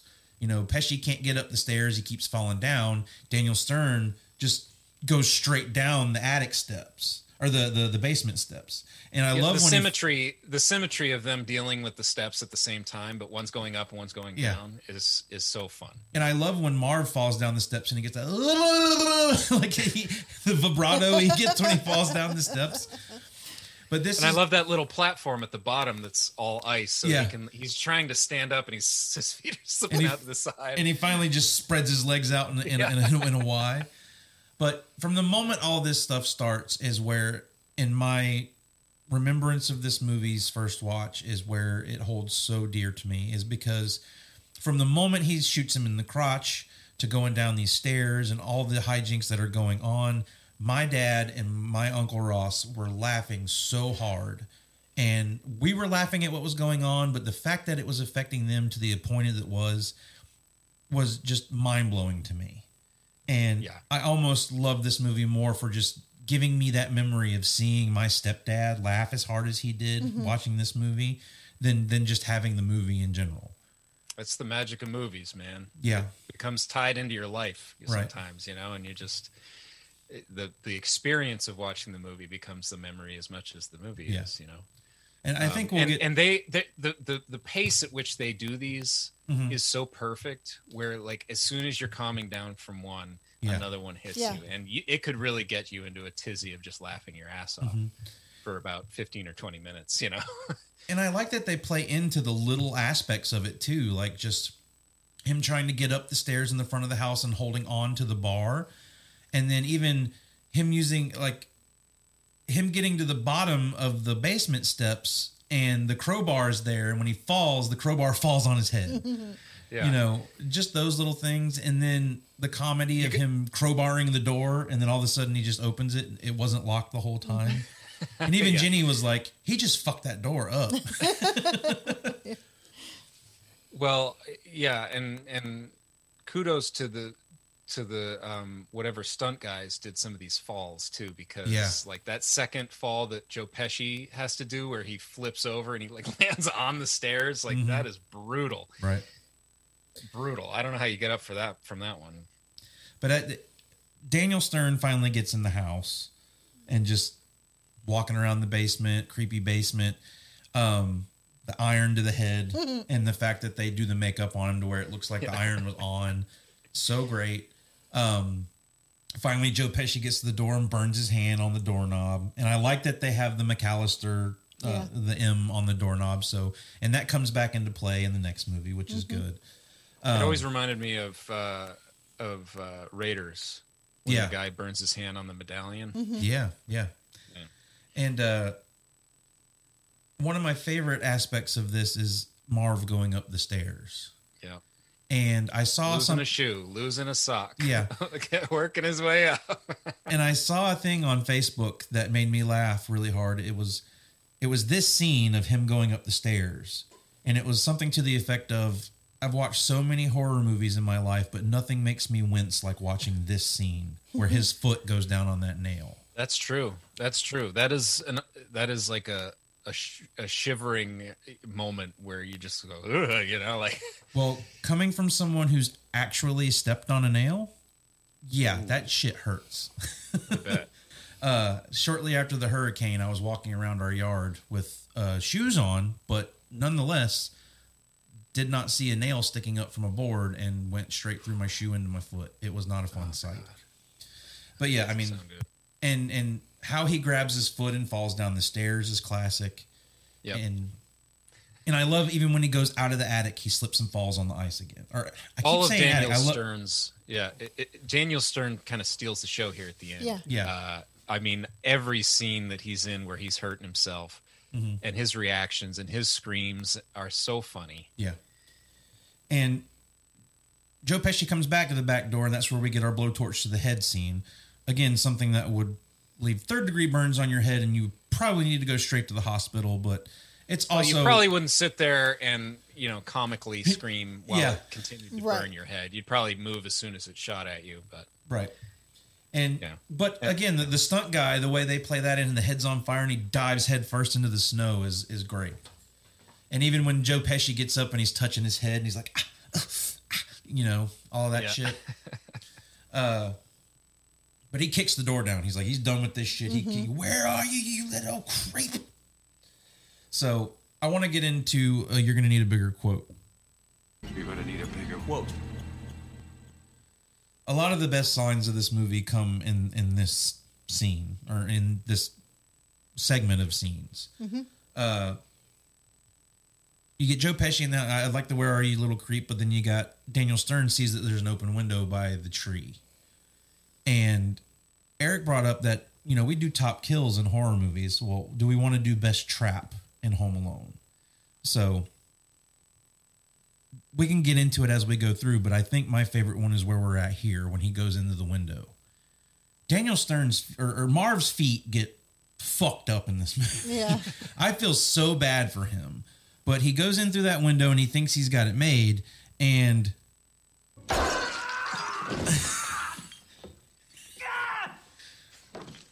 gonna kill that kid! The explosion of the ornaments and the lights and stuff cracking or exploding, and his reaction to it is so great. Those are apparently made out of sugar. Yeah. No. Yeah. Which is kind of interesting. But it is a really effective, it looks like he's stepping on, and that's another cringy thing. Yeah. Stepping on broken glass. And Mm-hmm. and apparently he wore like rubber fake feet. If you look in certain spots where they're walking around, especially outside when they're on the snow and stuff, you can tell that he's got something on his feet. Little hobbit feet. He's got hobbit feet on. I guess they did that in Die Hard as well, with Bruce Willis. Yeah, I'm sure they did. But as that's going on, Joe Pesci's going through the house, or Harry's going through the house and gets tarred and feathered, which is another great one. That's the biggest part of the cleanup of all this that I would be most worried about, is like, how are you going to clean all these damn down feathers? The feathers. Well, I've got some quotes. Yeah. Should we do those now? Yeah, we're going to do those now. I do want to go ahead and throw out the taglines here. A family comedy without the family. When Kevin's family left for vacation, they forgot one minor detail. Kevin, but don't worry. He cooks, he cleans, he kicks some butt. That's way too long. Really long. It was good after Kevin. Yeah. They forgot one thing, Kevin. That's it. And then this non-family comedy is a real scream. Playing off of the whole screaming while he's putting the aftershave on. So, who's got some quotes? I've got some. When Joe Pesci's in the house as the cop in the beginning, he says, "All kids, no parents, probably a fancy orphanage." Fuller, go easy on the Pepsi. Say goodnight, Kevin. Good night, Kevin. Yeah. I pulled... Say goodnight, Kevin. Good night, Kevin. I like the, when I grow up and get married, I'm living alone. That one's good. I made my family disappear. Yeah, that's a good one. That's a good one. If it makes you feel any better, I forgot my glasses. He's so insensitive. Let's see. I've also got keep the change, you filthy animal. Yes, that's a good one. Yeah, that's the one that people quote a lot. One of my favorites is this one. Marv! Harry? Why the hell did you take your shoes off? Why the hell you dressed like a chick? I had that one too. And right after that, Kevin says, "I'm up here, you morons." I always like that one too. He's got that and he's got this one. You guys give up or you're thirsty for more? And apparently that was improvised, that line. Oh, really? Oh, wow. I didn't know that. And then there's also kind of a sentimental one when he's talking to Marley in the church. He says, "You're never too old to be afraid." That's good. I like when Marv and Harry are getting ready to go in the house and they're like, "We'll go around to the back door. We'll knock. Maybe he'll let us in. You'll never know." And Marv goes, "Yeah, he's a kid. Kids are stupid."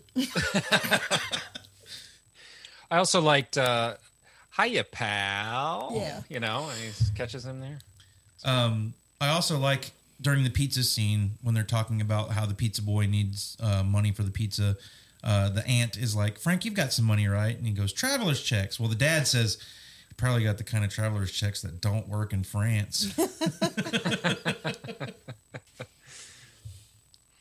But anyway, has anybody got any more? I mean, that's a pretty good handful. That's it. So. No, that's good. I'm good. But those are all great ones. Oh, I like when John Candy says, "Well, you brought it up. After he tells that whole story about. Yeah. I've always kind of had an issue with peripheral vision and stuff like this, because if they were standing where they're standing, they would see blatantly that there are micro machines all over the floor. Well, they've had some recent head trauma. Yeah. And they're really focused on him. I could see them not seeing. There's a pretty glaring one in the second movie, and we'll talk about that in the second movie. But yeah, I mean, something about that has always sat weird with me. But I love that they come across the sound that they both make as they slip and fall on the floor is great. Mm-hmm. But I think this is the thing that all of these hijinks is most known for, and the most iconic part of all of the House of Terror is the paint cans on the stairwell. Yeah. It played another easy thing to set up. Yeah, it wouldn't take that long to set up, really. Now, according to MythBusters, this would have killed both of them. Yeah, they're dead. But this is where, I mean, wait to the second one when he gets hit with a brick from yeah, also dead. Yeah, that's where we get into the unrealistic nature of the traps in that one. I mean, there's unrealistic stuff here, but I mean, it's still rooted in more of a reality and makes it a little more fun. They finally get upstairs, and this is where Kevin makes the call to the neighbor's house for the police. Now we know that Kevin knows that the phone works. Well, first, they catch him. No. He makes the call and then runs across the hall. That's when they finally get up the stairs and trip over the tripwire. Now, and this is where he puts the. But you're right. The phone is working at this point, so maybe he did order the pizza. So this is where he puts the tarantula on his face. Yeah, and I've got a clip of this that we're going to play. Oh, it's so good. Harry, help me get up! I got it!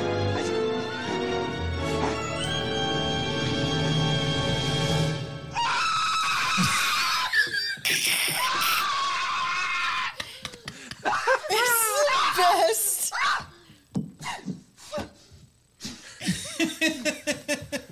Now, Eric, do you know the behind the scenes of that? Like, Daniel Stern couldn't actually scream when they shot that. Because of the spider? He didn't want to frighten the spider, and they didn't want anything like that to happen. So he had to mime the scream, and he had to do the scream in ADR afterwards. Oh, interesting. I did not know that. But it matches up so perfectly, and it's like, I think next to the Wilhelm scream, it's like best. Yeah. Well, that was one of my notes. This is certainly one of the most legendary screams in film history. Mm-hmm. Yeah. Right? Like, I mean, this is one for all of film history that is just majestic. You know, Kevin's getting to his zip line now, and then when Marv gets up and goes after this spider with the crowbar, and Joe Pesci has no idea what's going on, I do want to say I like that they cut back to the spider in the movie, and how it works its way around into how it's going to play into the end game of this. But when he's Marv, what are you doing, Harry? Don't. And when he brings that crowbar down on his rib cage and it makes that cracking sound, oh, dude, like they put the perfect sound in there for that, and it makes me shiver every time I see it. But I love that Joe Pesci gets up and just starts baseball batting Marv with the crowbar. How do you like it, huh? And you can hear like the sound effect they put on it is like a piece of like a metal bar hitting somebody. Like it's so great. And then he just throws the crowbar into the room. That's one of the best scenes in this movie. Again, like something that I think is far superior to the whole hands on the face iconic scene that people love in this. But they see that Kevin's gone on, ziplined out to his treehouse. This is where Joe Pesci gets a little stupid because crawling down that zip line was not the best idea. No, he's overthinking it. Yeah. And he has a horrible burn on his hand. Yeah. I don't know how he's he could not holding on to this thing, but I think Kevin makes probably his only major mistake in his trap here is he should have just left them dangling. It would have taken them much longer to get to him if he wouldn't have cut the line. Well, what exactly was Kevin's plan? And that's where some of my questions come I think it's to run over to the neighbor's house that he gave the police and wait. What was his end game? But why would he wait because he is not with the police at the end. The police don't even know that he's in his house. Like, he's not there. It doesn't seem that he's even there when the police get there. He's at home. And does that mean Marley doesn't know that he's home alone? Because would Marley have left him? Oh, go back home alone where you live. Well, I want to get into that a little bit. What happened with all this? I'm not clear as to what Kevin's end game was. Obviously, he got them out of the house, and that's part of the thing he wanted to do. But I don't understand how going to the neighbor's house, where that was supposed to end, and how exactly. He knows the cops are going to that house. Yeah, he's trying to draw the bad guys to the house. Was he just going to go into the house and then leave the house? Right. Hopefully they get caught in there. Yeah, and hope the cops show up in the time that they're in the house, because he has no traps or anything over there. But this is where Joe Pesci does outsmart him and go through. You know, they know that house is empty. They've been there before. It gets dark really quick here when they catch him and they're talking about burning with a blowtorch, biting his fingers off. Well, it got a little heated in the house anymore. Where he talks about ripping off his cojones and boiling them in motor oil. Like, I mean, at this moment, it's not funny anymore. Like, no. Oh shit! Like, they really go all the way with it. They're not like, oh, I'm gonna get you little jerk. I'm gonna wring your neck. Mm-hmm. It's like, I'm gonna bite your fingers off one by one. Like, shit! Did we just like step into Seven or something? And comes dangerously close to it as well. Yeah. Like, if Old Man Marley wasn't there, Kevin would be missing some fingers. Mm-hmm. Yep. At the very least, missing some fingers. Probably dead. But yeah, Old Man Marley comes in and saves the day, and we got to get you home. Now, at this point, if he's delivering a child to their house, just save them from two potential psychopaths. Yep. I think he would be a little more worried than just sending him on his way to his house. He'd be like, where are your get parents? him back to his parents. I think we just have to chalk it up to all the adults in this movie are way too lax with wondering why an 8-year-old is by themselves. I just saved you from getting murdered. The cops are showing up. Does Marley go home too? Does he talk to the police, or does he just leave these two guys knocked out? We don't know. I know we don't know, but the end of this doesn't add up. And then the whole concept of why. I mean, he apparently cleans the house up by the morning. I mean, all this stuff. Not obviously Buzz's room, but we've got broken glass. We've got all kinds of we've got broken door hinges and things like that. Like, eventually, the parents are going to figure this out. I'm trying to remember if the parents ever reference or say anything in the other films about when Kevin thwarted a burglary. Like, are they even ever? Do they even find out? I don't think they know. I don't think they do. And why hide it? Yeah. I mean, again, once they're home, like, guys, I saved the house. Yeah. I saved the house. Why wouldn't Kevin want to tell? And they even leave it open with the whole finding the gold tooth, because the paint can knocked Harry's tooth out. That's another problem I have is stupid Peter. Hey, you just got back. You left your kid at home. You went to France. You just got back. You don't really know what's gone on while you were gone. Imagine finding a gold tooth. Yeah. In that house. I would be perplexed finding one in my house. Right. Mm-hmm. I'd go, where the hell did this come from? Well, especially, I mean, it may be gold. It may have value to it, but there's also a tooth there. Like, that's the weird thing. It's someone's tooth. Yeah. Yeah. So yeah, a lot of kind of loose ends that don't get tied up. And I mean, he didn't clean Buzz's room, as we learned. Mm-hmm. Which is weird that he would think to clean the whole house except for Buzz's room. Well, he can't fix those shelves. Yeah. They're all broken. But I think there's a lot of things he couldn't fix. You can't clean that tar off the stairs. No, I mean, even like I said, the feathers for the tar and feathering, like I can't even, like, it would take all night to clean all those feathers up. Like, you have no idea how far they got into the house. I think Kevin's got some splaining to do. For sure. Another weird thing, though, is we never see Kevin's room. I wrote that we down never too. do. He always sleeps in his parents' room. Like, you would even think as an 8-year-old, even though you may have a small bed or a small room or whatever, like that's your space. That's where you're supposed to feel most comfortable in your house. But we never get a glimpse of him in his room. What in this is movie weird about it, or the second movie, is that it's clearly a decision because it's just too weird for it not to be there. Someone decided for some reason. Yeah. And I even brought that up in the beginning of the movie when they're establishing everyone in the house that he's got to sleep in the attic. Why wouldn't he be sleeping in his own room? But you've also got that with National Lampoon. Maybe he was displaced by He's the youngest. Right. So, favorite trap? Did we do the favorite trap? We need to do it. I would say mine's the tree ornaments and how that goes down. How about you guys? I think just all the slipping on the ice is probably my favorite. It looks so painful. Like to have the air knocked out of you that way. Right. Yeah. Eric, you got anything in particular? Yeah, I'm going to go the stairs with the nail in it.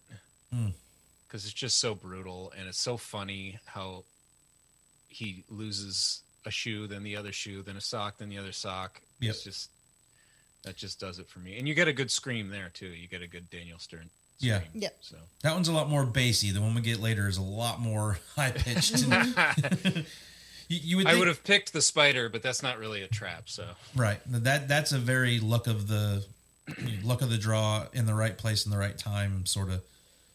And again, like the way that they cut back and forth to the spider and how it plays into the end part of that works perfectly. But yeah, I mean, it's not something he could have ever planned for. If it weren't for the spider being there, he would have been pretty screwed in that moment. Yep, the spider and Marley both save him. Otherwise, he would be a dead kid. We've already talked about how John Candy and the mom have the conversation in the truck about leaving the kid in the funeral parlor, and she finally gets home. She didn't want to wait in France this whole time to get home, and she finally gets there, and I like that Kevin kind of plays with her a little bit. Yeah, he's got a pouty face. Almost like he's been traumatized by this. And well, he doesn't turn till she apologizes. True. Either. Like I think there is some real conflicted energy there where he's like, you know, what did you do to me? Why did you leave me? You know what I mean? But of course, when they hug, it's so like it gets me every time. Yeah. Like that moment when she gets home and his mom's home, and there's just that feeling of like, yeah. Or even when all the brothers and all the siblings are realizing he survived on his own this whole time. Yeah. But even Buzz says, I'm impressed. You didn't burn the place down. Even when shopping. Yeah. Yeah. Did laundry. But I like that they also close out on Kevin walking to the window and watching and seeing that the exchange between he and Marley went somewhere. He did what Kevin advised, called his son, and you get this moment. Like that gets me a little more than the Kevin and his mom moment. Is like, oh, they had a positive effect on one another. Yeah. And it's a great little way to close out the scene. And even with Buzz, yelling the closing line of, what did you do to my room? Go out on a laugh, on a gag. Yeah. Credits roll. But I mean, this is some scarring childhood trauma that he's been through. But he doesn't see it that way in his eyes. Like that whole exchange with he and his mom puts it in a reality for him to where it's like, well, I made this decision. He was left alone, almost murdered. I mean, it's not great. I think maybe he's got issues later in life, is all I'm saying. I would say I'd love to see the 30 years later version of this, where Kevin is still played by Macaulay Culkin at like now, and they kind of play that whole aspect of how this has affected him throughout his life, and almost like a meta sort of, it affected Macaulay Culkin negatively, and it also affected Kevin negatively. Almost so like this was a preparation for him in that commercial. Yeah. Yeah. They did some of that, but you're right. You could do, I mean, gosh, with all these shows and movies that are bringing back old celebrities, and Like that would be an interesting aspect of something. Like we talk about remakes all the time and how some movies shouldn't be remade or they shouldn't make a sequel. They make these sequels that are 30 years later, 20 years later, whatever they are. But imagine if they did, like if someone actually put forth the effort of writing a script and taking it to a studio and saying, I legit want to take what happened in this movie that is canon and in this universe and take a dark turn with it. If it could stand on its own and not taint the how this movie is regarded in terms of Christmas time, but almost play a dramatic sense instead of a comedy sense and take it in a dark place. Like it could be like a dramedy or something. Yeah. Yeah. Like it's like a very dark comedy. Like it's still funny, but what's happening, like even in this movie, there's very dark shit here that's played comedically. Almost like you change the view of it. This time we're playing it dramatic, but it's one of those where it's like it's funny because it's so fucked up. Yeah, I mean you have to play it in some kind of similar tone if you were really going to make it canon. Yeah. You know what I mean? Because it has to exist in the same universe. Mm-hmm. But you're right. I mean, you could lean into that. You could do even something in the same tone with a grown-up Macaulay Culkin, or Kevin. I mean, Macaulay Culkin can still act. I assume he was good in Saved. Saved. I do like him in Saved. Saved is a great movie. Mm-hmm. Saved is a great movie. I love that movie. And it is a hidden gem. Like I don't think a lot of people know about that movie. I would love to talk about it. And Mandy Moore is great in that movie. Yeah, she is. Like all the whole cast is good in that movie. Yep. We'll definitely talk about that one on here. I'd love to talk about that one. But yeah, I mean, the bad part is I kind of hate that Hollywood is in this sort of spot where they would, the path they would go with something like this is they would still have Macaulay Culkin in it as Kevin and whatnot and kind of play this whole aspect, but it would be Kevin leaves his son at home alone. And it's his hijinks with some robbers that try and break in. Instead of, the trauma that Kevin got from all of this as a child and how he's having to deal with it as an adult. But the thing is these movies, this one and the second one, don't even play it like this has affected Kevin at all. Mm-hmm. He's so innocent in everything he's doing in these movies that it wouldn't play well because they've just played it as it didn't affect him as negatively as it probably would have in real life. Yep. Yeah, he's just, having fun with it most of the time. Yeah. A couple moments of, oh no, I'm in trouble, and then quickly out of it, so. Mm-hmm. Well, let's get to the good, bad, and the ugly. The good, the bad, the ugly.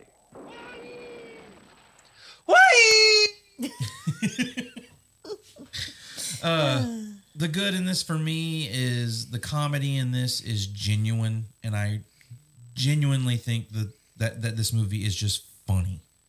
And not even for even necessarily the jokes that are played in it. It's in all aspects of it.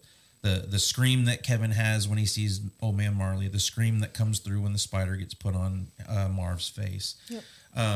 Macaulay Culkin makes this movie, and it's sad that he ended up in a place where this movie is kind of the bane of his existence because he is so good in it.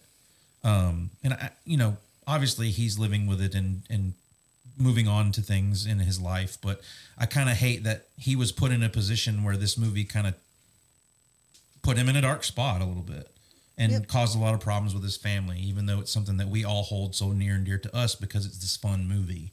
But I that's the thing with these kid actors, man. It often ends poorly, or I mean, he didn't end up the worst. I mean, we could be talking about Edward Furlong. Yeah, I mean, Macaulay Culkin's fine as far as I know, but he had some issues for a while, but who could blame him? I mean, what a bizarre way to grow up. Mm-hmm. I mean, you see it. It's like the Michael Jackson syndrome, which is funny because he crosses paths with Michael Jackson later on, but you're good friends with Michael Jackson. But I mean, Joe Pesci's great in this.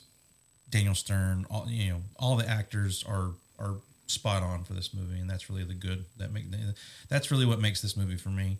The bad is just the reality of how some of this stuff would really be.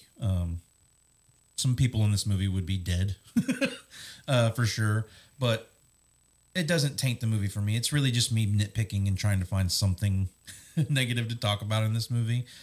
Frank is terrible. I can't stand Frank. I don't like that the kids are mean to him. Even though he's a little jerk, like I think they're a little overly harsh to him. But that's really all I would say for good and bad and the ugly in this. How about you, Eric?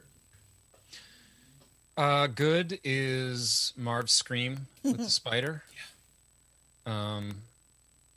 Bad is Peter is worthless. Doesn't catch on to the fake cop. Doesn't defend his son. Doesn't help his son. He just stays in France, and doesn't even think twice about the gold tooth. Really, as far as we know, he just it's gold tooth. That's weird. Yeah. So he's an idiot. And then ugly is just all the hiding everything that doesn't make sense to me, with Kevin hiding all that stuff that we got into. Like, and did Marley hide it? Did Marley just go home and not speak to the cop? What the hell happened there? That is actually a criticism that I have, and it bothers me. But the movie is fun. It's classic, and you don't need to dissect everything. I still love it. And Jenny, you go. Yep. I'm going to say the soundtrack is really good, as well as the score. I love the Christmas songs that they chose for this movie. And, of course, John Williams. Mm-hmm. Yeah, we didn't even mention what John else Williams can you say? And then the bad, just really the inattentive, almost blasé attitude that all of the adults in this movie, besides his family, have the cops towards this child being alone. Yeah. Yep. I don't have an ugly. So buy it, rent it, forget it. What are we saying? Buy it. Buy it. Buy it. You probably don't have to because it's on TV a lot around this time of year, but you should buy it because it is a classic. Yeah. I mean, it may not be on the AFI Top 100, but it's definitely one you got to have in the collection. Yeah. That's going to do it for our conversation of Home Alone. One of my best childhood memories of watching a movie. It's been fun to go back to it and watch it. I mean, we watch it every year.